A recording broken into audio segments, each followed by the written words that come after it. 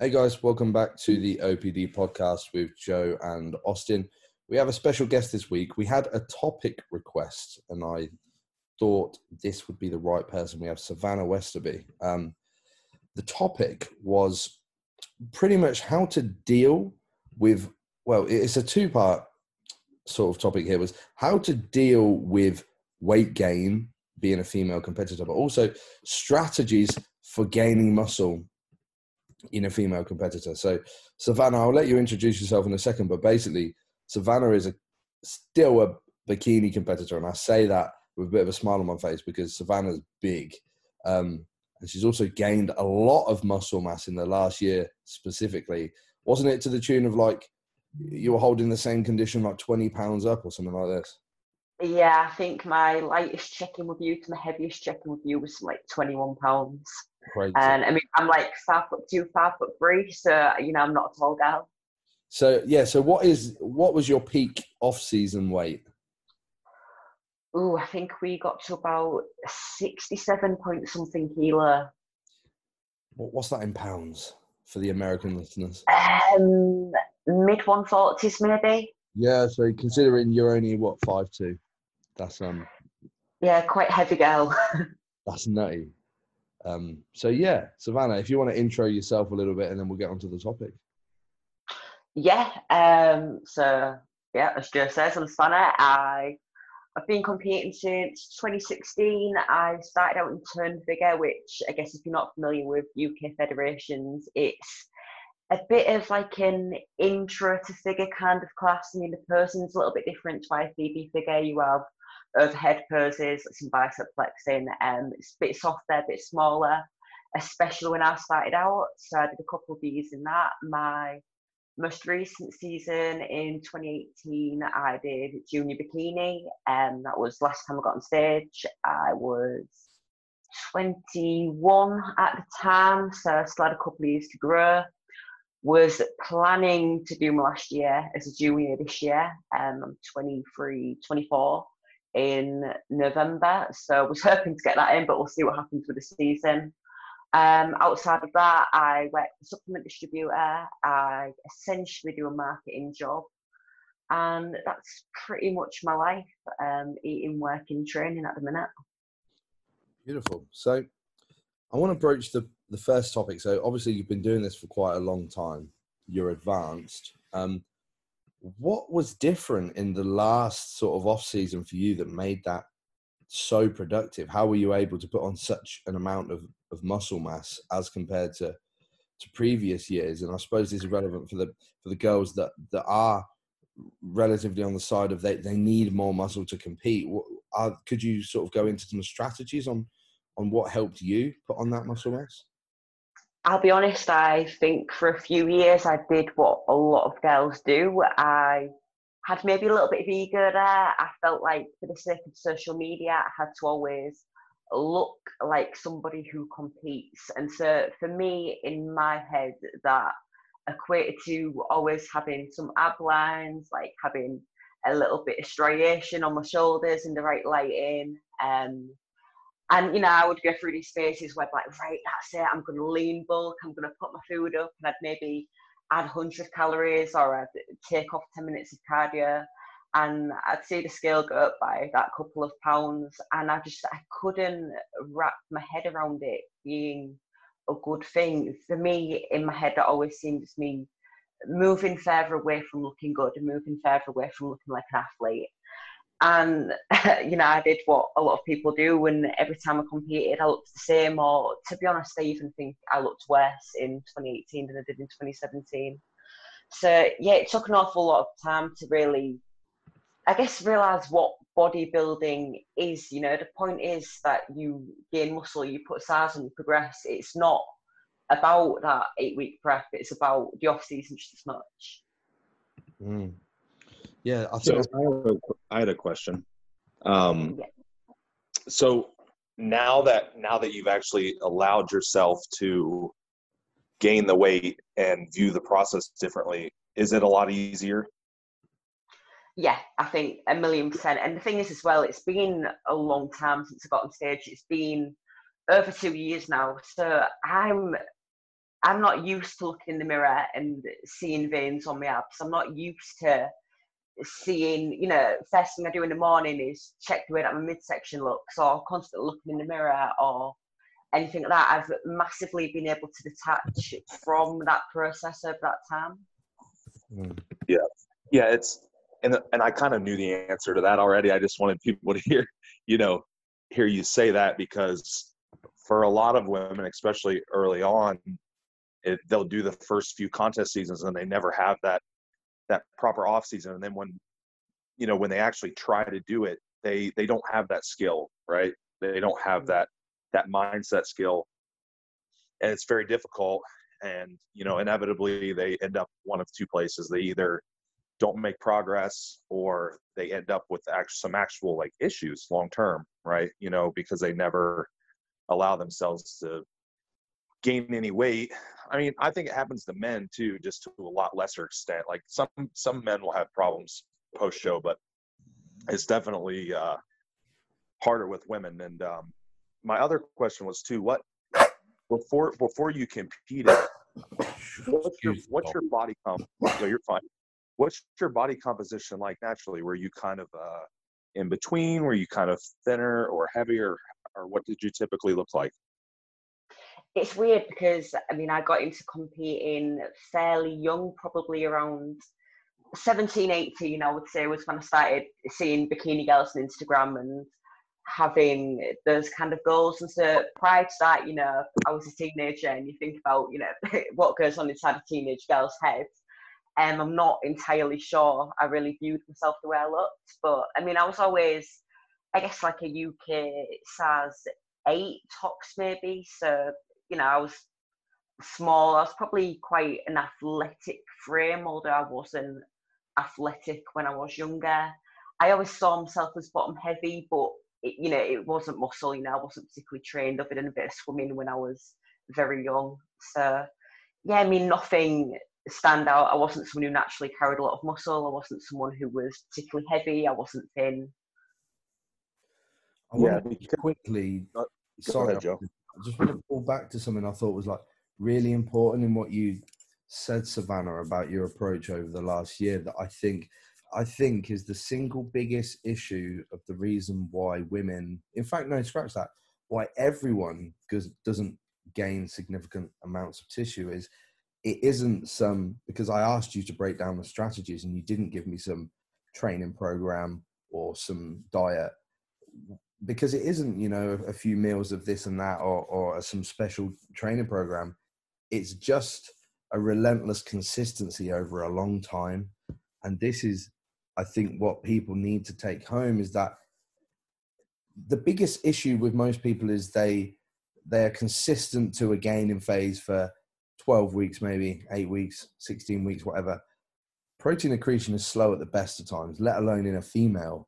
You have to dedicate yourself to these phases for years.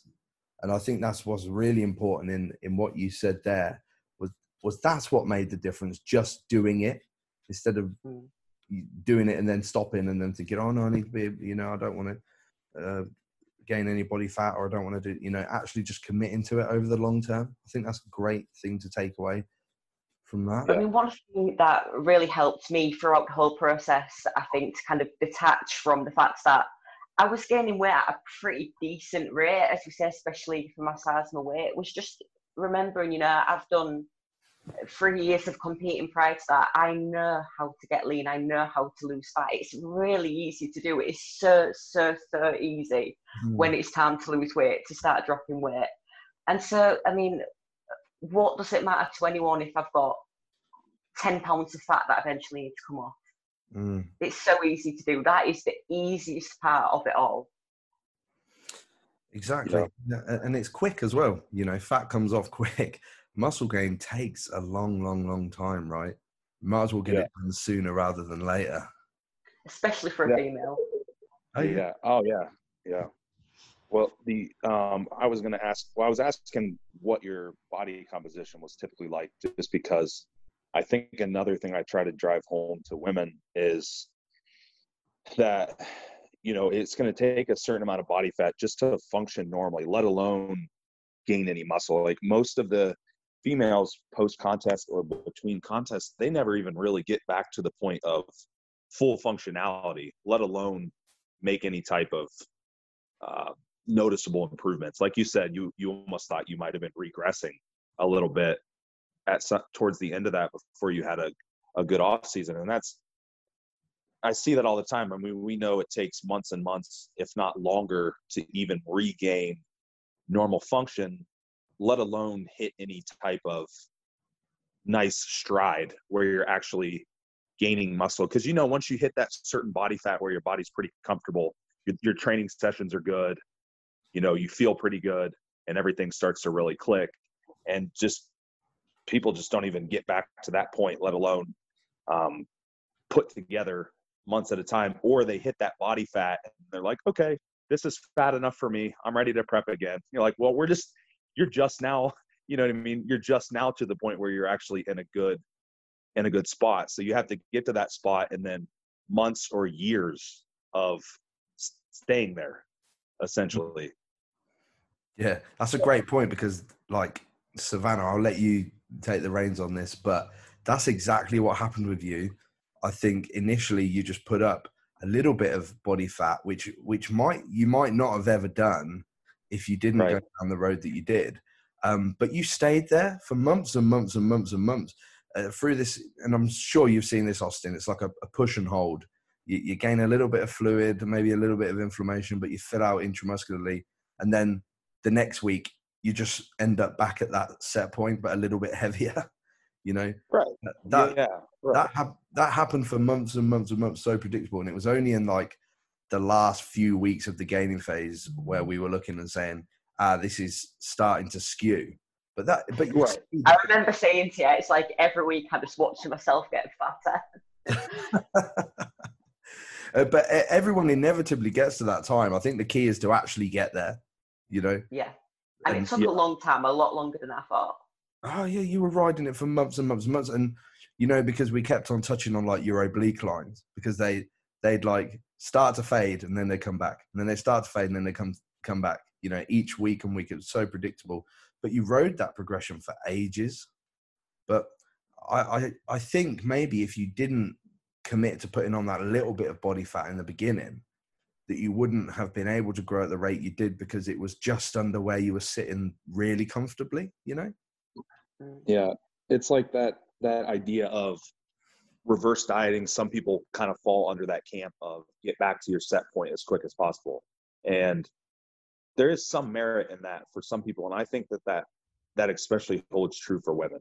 Yeah. You know, because I just don't see the majority of women making that good of progress trying to stay lean. In a male, you can get away with it a little bit more and still slowly recover normal function. But in a female, it's just not, you're not going to see anything good out of that in most cases. So you just kind of have to, yeah, right. And of course there's a couple freaky people out there that are the exception, but just the majority of the time, you're just not going to see it. And as you said earlier, Savannah, that's not what you see on Instagram, and that's not what people, you know, promote and talk about. So it's so hard because you feel like you're doing something so much different than everyone else.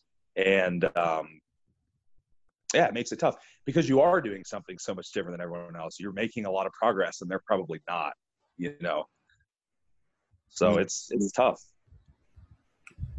So we've touched on kind of the angle of we just want to be consistent, and potentially there may have to be some body fat gain along the way.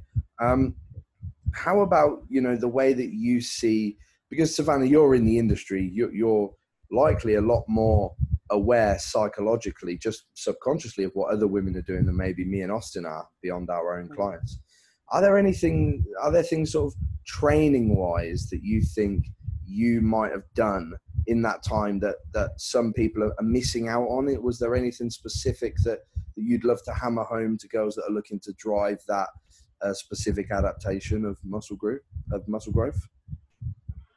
I think probably the biggest thing that we've changed with my training was actually doing less, I would say, for me personally. And I'm not just sure if it's because maybe, you know, I do have quite a busy work life outside of bodybuilding. You know, I I mean, I know that everyone has other commitments and everyone has something that they can pull up. But for me, I probably don't always deal with stress as well as I maybe could. And I do get a little bit overwhelmed and do maybe need that a little bit more recovery.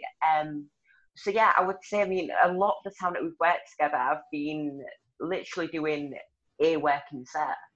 And it's weird to do that. It's weird to do your feeler sets and to build up and to warm up into movement, and then just like, right, I've got to get everything that I can out of this one set and then move on, you know, get on with the rest of the session. But yeah, probably, to be honest, just programming things a bit smarter, because I always used to see it as, if something is difficult and something is horrible, that is exactly what I am doing. If I hate doing dumbbell split squats, that's going into my leg day, and I'm going to do them until I can't walk. Yeah. Oh, for God's sake, what was going on here? There we go. So you were, I missed part of that. I kind of cut out, but so you were kind of under the impression that the more exhausted you were, the more effective it was, basically. Yeah, I was very more is more. And to be honest, I was following the training style that a lot of people do, you know, one top set, one back off, training 5 days a week. When I started with Joe, I was doing basically like a push-pull legs up lower kind of split. Yeah. But it seems for me, whatever Magic Joe has done, moving to a 4-day split, doing less volume, I'm growing better with it. Yeah, I think that. Go ahead, Joe. Sorry, Austin, go on. No, I was going to say, yeah, it's such an individual thing, but a lot of that comes down to effort. And that's just because your effort was so much more than most people that, of course, your volume has to match, right? I mean, and you've probably become more advanced, and I'm sure Joe talks to you about it through coaching. It's just what the effort's supposed to be like, different cues and stuff when you're training. I mean, I know personally, I'm sure Joe could probably attest to this, and I'm sure you could too, is that early on, I could train 6 days a week and do a bunch of sets in a workout because they just weren't that effective. Yeah. Like they were, like, I was training hard, but I wasn't creating as good of tension. You know what I mean? The tension wasn't as good, so the central fatigue wasn't as much. Right. So, and now it's like if I could go out and literally do one set and be done with my workout, I would do it. Like, it's, you know, it's just different as you get more experience. But yeah, again, there's no way that most people are going to walk in the gym and do 5 or 6 days a week with any type of volume with that type of intensity. You just won't recover. Yeah, I think the important thing to take away from that, you know, from a coach's point of view, why Savannah did so well is that we ensured progression. And that's really the only, you know, progressive overload works simply because it's a novel stimulus. Yeah. And it doesn't have to be load. It can be volume. It can be reps. It can even be something silly like less time between your reps for a greater metabolic stress or whatever it may be, or adding a rest pause on. I suppose that's volume accumulation. But quite simply, to add muscle, you have to do more over time. But there's caveats in there as well, like a sufficient amount of intensity, like a sufficient amount of frequency. So there's a lot of girls out there, I think, that are going in the gym and doing a lot of work and working very hard, but because they're not being diligent on having a progression scheme in place or even tracking what they're doing, they aren't making long-term progress in terms of like amount of work done, if you get what I mean. Amount of work performed, amount of load moved through space, it never really changes, you know? Yeah, it's just the same. It's a lot all the time, but it's never more. And it's tough because they get to the point where they've been doing so much for so long that how do you really add more?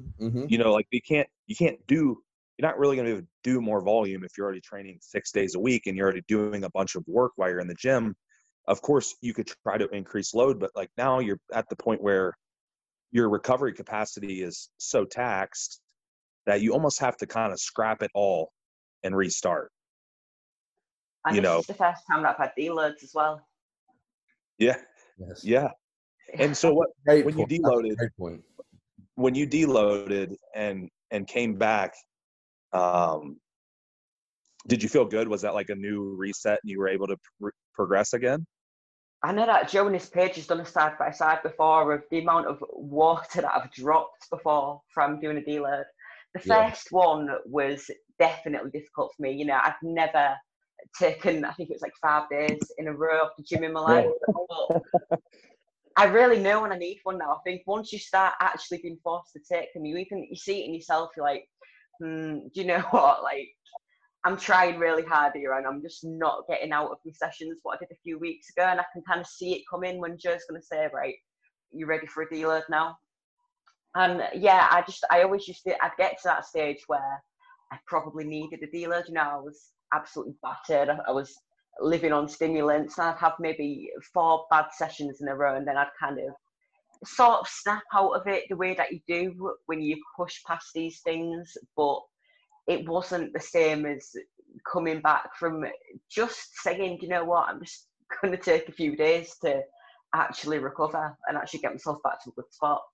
Yeah, and I think that links back to the progression point, because maybe it was the first time you needed a deload because it was the first time you'd driven the magnitude of workload increases that were required to drive that magnitude in skeletal muscle mass increases, you know. And I honestly think if anyone can get to like maybe past 8 weeks, I was like, most people, you should be feeling it at week 4. If you've got up to 8 weeks on a mesocycle and you don't feel like, oh my God, I need a week off, you could probably be increasing your workload at a greater rate than you are. Yeah. And it's funny you brought up the deload being difficult. So you almost get better at deloading over time, being able to relax and let your mind go. I enjoy them now. Yeah, right. Well, and that's funny because if I say the word deload or rest days to someone that's new or someone that's kind of was in the same camp as you, that creates more stress, you know, because they think, oh, less work, you know, less result. And now anymore, I'm like, shit, I have no problem not training. It doesn't bother me at all, you know, and you embrace it, because if you feel beat down and, you know, tons of central fatigue, I mean, you're ready to deload. You know that's going to make you better, and you don't even think twice about it. Yeah, exactly. And I think, you know, even as a coach, you can be techie about how you put deloads into a client's program, but over time, as you say, they always end up saying, look, can I just have the days off? You know, and sometimes you go like, the first time you deload a client, it might be like, okay, we're going to do like half volume, pull the intensity down, or just do muscle rounds or whatever it is. And they're like, yeah, you've got to get in the gym. And then a couple of years down the line, they're like, look, can I just have a week off? It always happens. Yeah, shit. It's like I said, you don't even question it anymore. If I need a day off, week off, whatever, just take it. It doesn't bother you a bit, because again, once you get performance minded, your whole goal is training performance. Like your goal isn't just training exhaustion. Your goal is, you have a goal when you go in the gym, where you need to progress on reps or weight or something, right? So if you can't do that because you're fatigued, then you're going to be disappointed. That's more frustrating, yeah. Right. Well, but the thing is that people don't understand is if they don't have that progression scheme where they're just going into the gym for exhaustion, they're not going to know they need a deload. You know why? Because every session they're going to be tired. They're just going to go in and beat the shit out of themselves till they're tired, and they're going to go home. Whereas now you actually have something that says, I did better or I didn't do better. And if I didn't do better, then how do I fix it?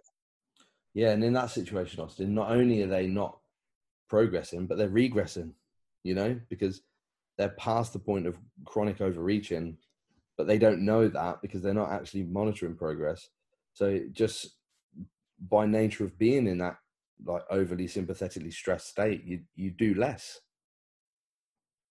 Regressive underload. That's something I used to do as well. I used to, when I had, this was a couple of years back, if I had a session where I was feeling absolutely rubbish going into it, like, oh, you know, I'll just do a pump set, you know, I'll just do some glutes maybe. And I just think now, why did you not just take the day off? Junk volume. So not only is it inefficient, but you're probably just making it worse. Yeah. Yeah, that's another good topic, is like the whole idea of deload training versus just taking days off, right? And that's a tough one, because I think once you get to a certain level, it can be very difficult to deload train, right? To even do that, and you could question whether or not you're really just prolonging the whole process, and rather than just getting out of the gym. Exactly. You know, yeah. That is funny though, Joe. Like you said, you get to the point. That's that whole subjective well-being thing, right? People just are used to feeling a certain way for so long that they just push through it. And they don't really think much about it. A little more stimulants, whatever, just do whatever, right? Yeah, digging the hole deeper without filling it in, you know, and the Right. classic bodybuilder phenotype that, you know, more is better all of the time, which is, you know, I think we're painting a good picture here thus far, is that's practically the opposite of what Savannah did, and then had the most successful year of her bodybuilding career, you know. I like your regressive overload. Aggressive underload. That's what I've so done good. for the last few months, bro. Yeah. Regressive overload. Oh, fuck. That's good. I was releasing my new regressive underload ebook. Yeah. How to regressive underloading with Joe Jeffrey. The training program is that whatever, the 50 sets per day study for the Schoenfeld. Yeah. How to make yourself worse. And he goes, how to make yourself worse using science. The PED side would be the best bit in that. You even have citations in there for the studies. That would be a good April Fool's, like. Police put this as just like a condensed blog on the site. Yeah, I'll put it out as a serious article and see if anyone. That'll tell me if actually anyone reads any of the crap that I've got. If anyone calls bullshit on it. Yeah. How many people share it to the story? Like, yes, this. Yeah, soaking up the knowledge. And you're like, yeah. During getting my steps in this morning. God damn it, that's fucking funny. Sometimes I wonder, like, did you actually read this or watch it or listen? Well, bro, people don't read it, man. I know we're off topic now, but you know I put that dark chocolate one out. Literally every single comment. I saw the questions. Yeah, I saw them. My response to everyone was just, please read the articles. Like, does Coco do the same thing? I'm like, it says that in the first sentence. You couldn't even get past the first sentence. I like the people who've shared it and then they've put the chocolate up and it's like a bar of Bourneville or something. Like, yeah, that's like that chocolate. It's not even the same. Yeah, that happened quite a few times, didn't it? Yeah, it was like getting awful dark chocolates. Yeah, like they didn't read it. Yeah, well, that's probably why I get like 200 views on my YouTube videos, maybe, because it's too much to ask for people to comprehend. I watch your YouTube videos, bro. Yeah, they're not bad. I think they're pretty good. I like the whiteboard chats. Yeah, I don't think they're hard to understand. No. I think they're pretty easy to understand, but whatever. We're in days of TikTok, Twitter, and fucking stories. What's funny is, like, I know we're getting off on a rant with the stories. Do you ever notice that you get more hits in stories than on the feed sometimes? Yeah, every time. Because that's how fucking short people's attention spans are. I was like, I can't even put anything informative on a story because it'll click to the next story before you can even read it all, unless you hold your finger on it. What's been massively difficult for me is trying to write content for the site is it's the hardest thing isn't even collecting up the data and learning about the subject and getting all the references in line. The hardest thing is writing it in a way that people might just read it. Right. Trying to make it with as few words as possible. And even then I'm probably only getting a 5% retention.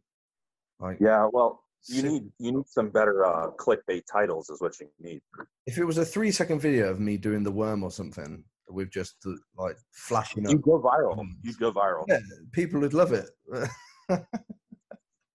Anyway, since we were talking about yeah, we'll go back. Sorry. Savannah, we've done training. We know that we need to train progressively. We know that we need to be consistent.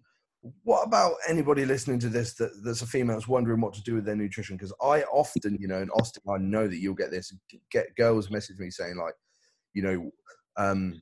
there's a lot of men putting out a lot of good information on nutrition and stuff, but where does that leave female-specific nutrition? Did you do anything different for the fact that, is this like sexually dimorphic in nature, or like, is it just a basic calorie surplus, eat enough to grow? It was definitely the highest my food's ever been in an off season. I think, I'll be honest, I don't even have a clue how many calories we got up to, but the highest I've been for is probably about 2,400 for a pretty brief amount of time.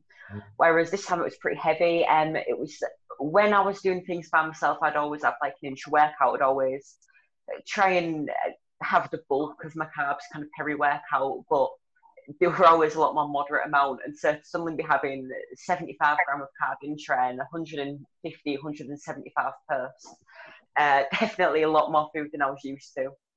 Mm-hmm. And do you think that maybe if you hadn't had a coach, so this is a good point, if you hadn't had someone to sort of be accountable for, do you think there would be a fear there of eating that much food?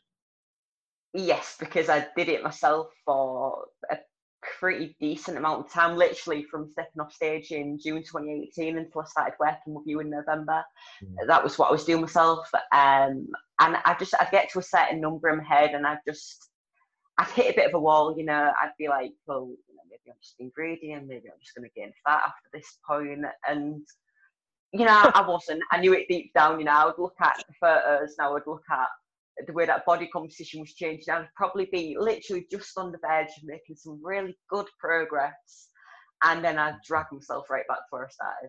Right. So the fear. Yeah, that's a great point. The fear of not ever just taking that plunge. That's definitely like, I think females are under a great amount of pressure to feel like they should look a certain way all the time, and I know that's a little bit of a stereotype, but I do think it's true. I mean, you'll have a better scope on this, Savannah, than me, but I do feel like a lot of women feel like they should be within striking distance of the state, especially since there are higher profile coaches saying nonsensical things like women should always stay within, 5 pounds of their stage weight or whatever bullshit he was talking about the other day.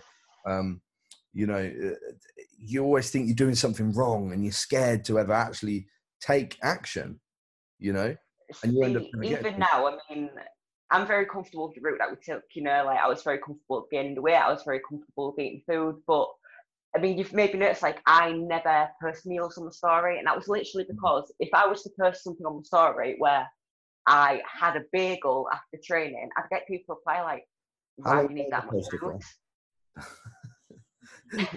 How long did you put that in the toaster? How do you make that?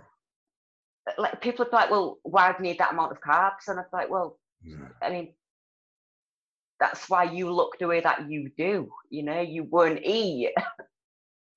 Well, exactly. But you can just show them the progress photos now and be like, well, that's why, Well, and that's actually what we said earlier, was that you got to that point where you were probably close to making progress, but then you pulled back. And that's like we were talking about. It's once you finally get your body into balance and get comfortable in terms of body fat and food consumption, you're really just getting started at that point in an off season. So many people get to that point, and then that's where they get uncomfortable with their body fat, and then they pull back, and they never really let things open up and feed for long periods of time. Like you said, you would get to 2,400 calories briefly, you know what I mean? And then you would kind of get scared and pull back.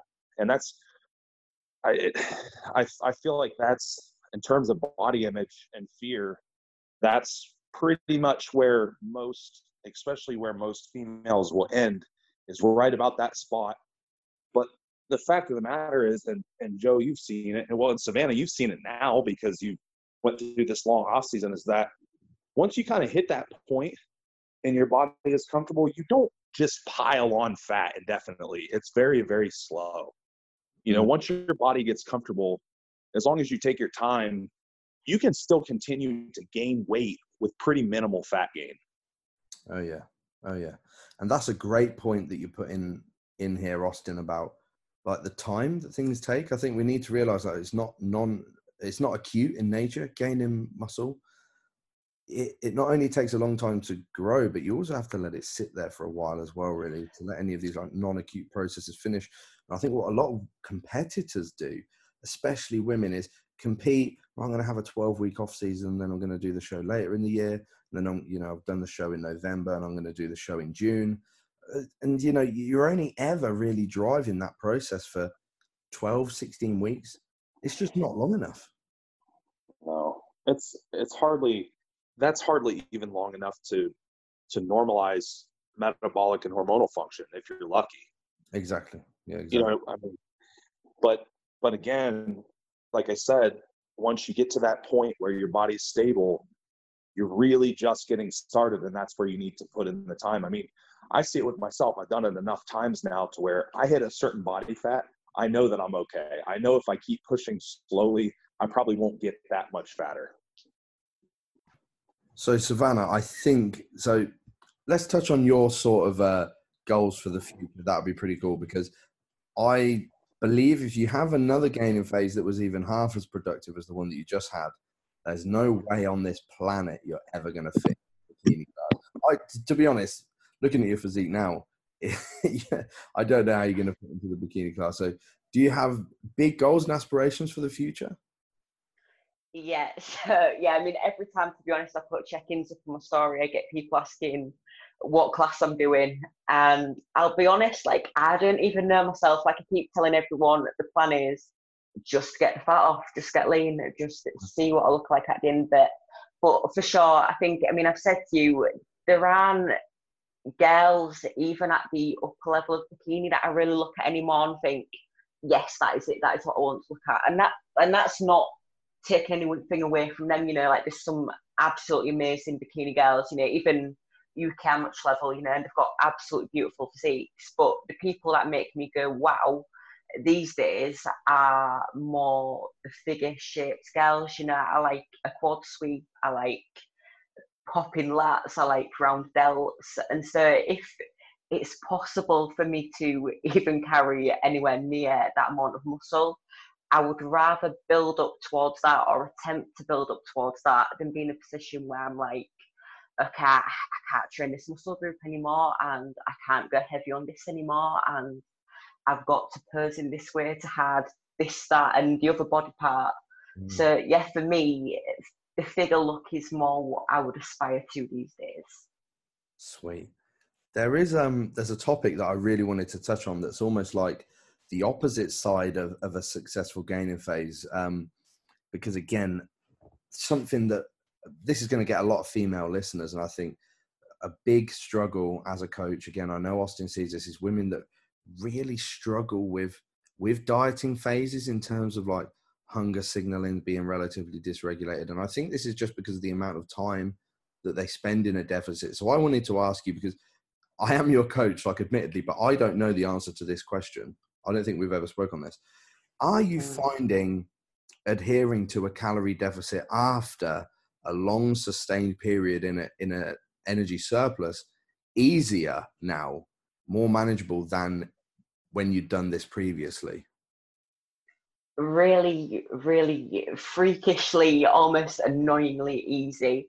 And I know I've had a few people kind of say, well, is it maybe because your food got so high and you were sick of eating? No, not for 1 second. I could have continued to eat more and more for as long as you'd wanted to push food up. I think for me, just because I've dedicated so much time to the eating more, to lifting more, which I'm continuing to do, just to generally grow in my head, it was very easy to get to, right, I want this. I want to get fucking lean, and I want to see what I look like at the end of it. And so I don't see the hunger yet. I mean, maybe further down the line, I will, because I think inevitably when your body fat is low enough, you're going to feel rubbish. I mean, you can be eating all the food in the world, you can be on low cardio, you can be on low stims, you're going to get to a point where you feel rubbish. But for now, it's been extremely easy. And I think anyone who spends a lot of time around me will vouch that I don't whinge, I don't speak about food, you know, I am just getting on with things, probably to the point of not actually noticed yet. Yeah. That's a good question. Well, I don't know if you saw the video I did yesterday. It was on ghrelin, Joe. So I found a couple studies. There wasn't a lot on physique athletes, so obviously it's a little bit different because our dieting is a little more extreme. But yeah, they were showing like percentage increases in people in ghrelin levels with long-term dieting, like multiple months, and how it had bounced back and so on and so forth. And I think that's another point, is that these successful off seasons are also setting up successful contest preps, because, you know, these people they're going into they're having these short off seasons and they're going back into these fat loss phases without even being fully recovered. So now, not only they did not make any progress, they have a downregulated, you know, metabolism that's not fully corrected, maybe some hormonal dysfunction. And then they go into these fat loss phases and it's extremely difficult. So they're going to come out of it probably looking worse than they did the previous time. And and it's not it's not always the new competitors, because they can kind of get away with it for a couple years, you know, until stuff starts to slowly get worse. And then eventually they're like, shit, well, why am I not looking any better at these contests? Or why am I even looking worse? Or why is it so hard for me to get in shape compared to my first show? Yeah, and it's usually cumulative as well, isn't it, Austin? So let's say they don't spend enough time in the gaining phase. They then go into the diet, they do the show, they come out the other end, they don't spend enough time in that gaining phase, they go for another diet, they come out the other end of the show. Where's hunger signaling then? You know, your ability to just be able to adhere to a normal surplus is now completely blown out the water. And, you know, I'm sure you've seen the literature on Austin on things like collateral fattening. The degree of overfeeding that you may have to go through just to regain normal hunger signaling. You know, this is a matter of health, not only just your physique. So this all harps back to the first point you made, Savannah. This is consistency. You know, it's a commitment over the long term. It's not one meal. It's not 2 weeks. It's not 4 weeks. It's a surplus for what could be a year plus, you know? Yeah. Well, what's interesting is this is one of the questions I'll ask people, and this will make sense too, is let's say I get a new client that wants to prep, and I kind of suspect that they have fallen under this, like, not long enough off season. They've done it multiple times, so on and so forth. So I ask about their hunger patterns. And if I get someone that says that they're always hungry and they're having all these cravings and they're deep in an off season, I'm like, nope. I said, you really think that your hormones are regulated and ready to go into a contest prep? Absolutely not. You know what I mean? Because that's not to say that they couldn't make it through it, but it's going to be a nightmare, you know, and what's the damage going to be? It's just going to continue to get worse. Those hunger cues, when we're talking about ghrelin and also leptin levels, there's a reason. It's all about energy homeostasis. You know, if you're feeling these crazy hunger cues in the off season, having all these wild cravings and shit when you're supposed to be gaining muscle and in a surplus, something's not right. Yeah. Coaches need to start taking responsibility for this as well, and not just allowing clients to compete over and over again in like unbelievably aggressive energy deficits for long periods. Like, you should be able, if you can't come out the other end and regain normal hunger signaling in a couple of weeks, you've fucked it. Like, I mean, Savannah, you know Christian, he got peeled for a photo shoot. Check in next week. Yeah, I'm completely satisfied, zero hunger. Immediately back at maintenance, you know, and it's like, yeah, because we weren't, you know, because you did the work last off season, you know, and it'll be the same thing with you, you know, because you put that time in, you devoted that time, what most people won't do to make the long-term improvement. Yeah, it's scary too. It's just scary to me because these people are doing this, and then, you know, they're doing it, and then what ends up happening is they end up having this this really disdain for bodybuilding in general, and they hate it, and they hate the whole industry, and they think it's I stupid. see that from females especially. Right. All the time, and it causes them to, and their shelf life's very short. We did an episode on this, the shelf life thing. So and then what happens? Well, the only way that they can possibly normalize is they have this huge body fat overshooting after it's all said and done, and they stop competing and they just going back to eating normally. What happens? They end up regaining twice the amount of body fat that they ever even started with. Yeah, that's before fattening. Yeah, it's right. It's such, and people don't even realize that they're doing this damage. I've gotten this so much, especially with, and I'm not calling out anyone specifically, but especially with like these some of the local people that that are on teams, all their girls are on teams, and they all do the same shows every year with each other. And then I get them 4 years into it, and they're completely fucked, and their hunger's all fucked, and their hormones are completely fucked, and it's just awful, And then what do you have to tell them? Okay, well, guess what? You're about to get a little bit fatter. It sucks. It's tough. So on that, Savannah, if you had to give, I'm going to ask you a difficult question. Give us a breakdown of what women need to know. Give us the top 5. What do young women with aspirations to compete need to know about their off seasons? What do they need to do to make sure they're progressing in an off season? Okay. I would say log your lifts. That doesn't mean, not everyone has to carry a little book around, Sometimes I'll do that, sometimes I'll not do it, Sometimes there'll be certain movements that I track more strictly than others, things like my RDL, things like my squat, where more likely, to be able to put a 2.5 aside on every other week or so. But yeah, 100% log your lifts, get that into your head that getting stronger is going to be part of it. So that's probably number 1. Number 2, I would say don't be afraid of gaining weight. I think it's something that you'll realise as well, the more times that you cycle through this dieting down and then putting weight on, the better the weight will look. I always think that on women especially, a bit of fat looks better when it's sat on top of some muscle. And so, you can sit at 50 kilo and be tiny all year, but you're never going to get to that point then where even in off season, even when you are eating more and you're having a little bit more freedom, you can still maintain a good body composition. And I would say as well, the longer you hold the weight, the better it will look. And so the way that 10 pounds up from stage looks in the weeks after is not the way that 10 pounds up from stage would look in maybe 3 months' time. Third one, I would say get used to eating, don't care if anyone comments on how much you're eating. Literally, do not care, put it aside. Enjoy your food while you've got it. Like, you always used to tell me off not taking me off plan meals because I was just thinking about when foodie person.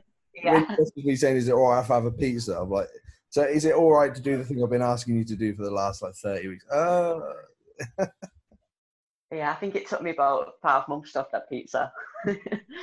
But yeah, just enjoy the food while you can, Number 4 we're up to. Yeah. So remember that what you are doing right now is the difficult bit. As we've said, dieting is so easy. It's so easy for me just to go, do you know what? I'm going to knock off 400 calories next week and I'm going to start doing 20 minutes of cardio here and there next week. That is so easy. That requires zero skill, The hard bit is going to be the bits that we just said, they're getting the food in consistently, they're getting stronger, seeing the scale go up, having to buy baggier clothes. And that's probably number 5, to be honest. Get yourself some big t-shirts. Find yourself a fella who wears really big t-shirts if you have to and steal some. Because you are not, all the way through prep, you might have trained in your little sports bras and you might have had a little look between your sets and thought, my delts look nice here and the abs look nice here. You're going to have to get used to not doing that, And it doesn't mean that you're going to be unhappy with the way they look. Because to be honest, I wasn't, I was off season for a pretty long time. I got used to seeing myself with more body fat, as I said.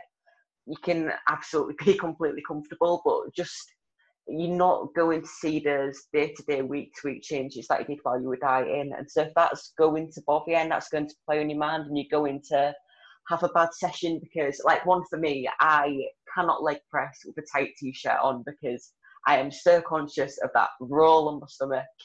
Cannot do it. I have to wear a big baggy top for leg press. So just get yourself some bigger clothes. That's a great point about not expecting changes week on week and just coming back to consistency. I just wanted to make a point of note on that one because that's really important. But yeah, that's awesome, Savannah. I think that's really valuable information. And I think this is something a lot of females will want to hear because I don't think it's something that you're exposed to a lot in the fitness world. I personally haven't seen much good, rational, logical advice like this from a female competitor to a female competitor about how to actually, drive appreciable gains in muscle mass. I think when it comes from the horse's mouth, so to speak, it's much more valuable. So appreciate you joining us today, Savannah. Really cool. I did have one question, a fun one before we close out. Savannah, where are you from relative to Joe? Your accent is much better than his. Better. It's horrible. It's much. She's from the end of the country. No, so it's much. What I would say is it's much. It's much heavier than Joe's. Yeah, it's a very broad accent. Like I've attempted to do Christian's accent and other sort of strong accents before, and my accent is so broad it just doesn't change. I cannot do anything with this. But yeah, from Joe, I am northeast. So I'm from Hull in Yorkshire. I live in West Yorkshire now, so I'm like Leeds area. You haven't got a strong Yorkshire accent though. Austin, I don't know if you'd know what the fuck she was trying to say if she had a strong Yorkshire accent. I'm just trying to learn because from all the UK guests, I'm trying to learn the different regions because, Remember when we had Christian on? Yeah. Yes. Yep. So he's from Birmingham. He's about 45 minutes from me. Yeah, because Birmingham's where I landed at. That was the airport that I was at. Yeah. So we drove from there to mine, didn't we? About 45-minute drive. Yeah. His accent's completely different from mine. Birmingham's about 2 hours south of me. Okay. See, in America land, that's not very far. Like if 2 hours, that's down the road. Yeah. If you drove 2 hours here, the accent wouldn't really be different. 2 hours, you had 10 accents here. Yeah. Unless you ran into someone that had moved to that area from somewhere else, you know what I mean? But we have different accents in the same place. That's the weirdest thing. Well, we do. I mean, we do a little bit, but not if you were born here. I mean, most of the people where I'm from sound about like me. They don't really have, it's not much different. So, but yeah, you just go, but we have like what, about 50 of your countries in ours, size-wise? Yeah. So, there are lots of accents here. They're just spread out. You all sound the same to me, bro. You and Sam, Metaform Sam, sound the same to me. We do have the same accent. Yeah, because Sam has a Midwestern accent just like me. So you would get this, what would sound different would be like New England accent, like Boston and New York, and then Southern accent. Chris Fulton sounds different to you. Chris has a Southern accent. Yeah. He's definitely different to yours. But what's funny about that is Chris isn't that far from me. Chris's accent is like how an English person would see an American's accent on TV. A Southern, right? Like, if there was an American in a cartoon, he'd sound like Chris. It's proper Southern accent. We've gone way off course now. Okay. Anyhow, Savannah, I was just curious. Before we let you go, can you let everyone know where they can find you and check out these crazy transformation photos of the muscle gained and follow your journey to get lean this year? Yeah, muscle hopefully to come also. So probably Instagram's best place to find me. I have a very awkward spell name that everybody gets wrong. But yeah, it's just my full name on Instagram, which is Savannah Westerby, so SAVANNAH. Same on Facebook, and that's pretty much all I'm active on, to be honest. Savannah, what's the origin of your name? It is apparently from a film. I think it's a French film that my mum watched when she was younger and liked. Yeah, you're the only Savannah I've ever met, I think. That's common here. So that's an American name. Is it? Yep. Oh. Yep. I know like 2 or 3 of them. So, oh. Yeah. Anyway, thanks for listening, guys. I know a lot of you found that very useful. Please do check out the sponsors below. All of Savannah's social links are going to be in the show notes below, or if you're checking this out on the website, you have to click through and it will be at like the little blog post below. So please do go and check Savannah out. Follow her journey. As always, mine and Austin's social stuff is going to be in the links below as well. So check out all of our stuff there. And thanks for listening, guys. We'll see you next week.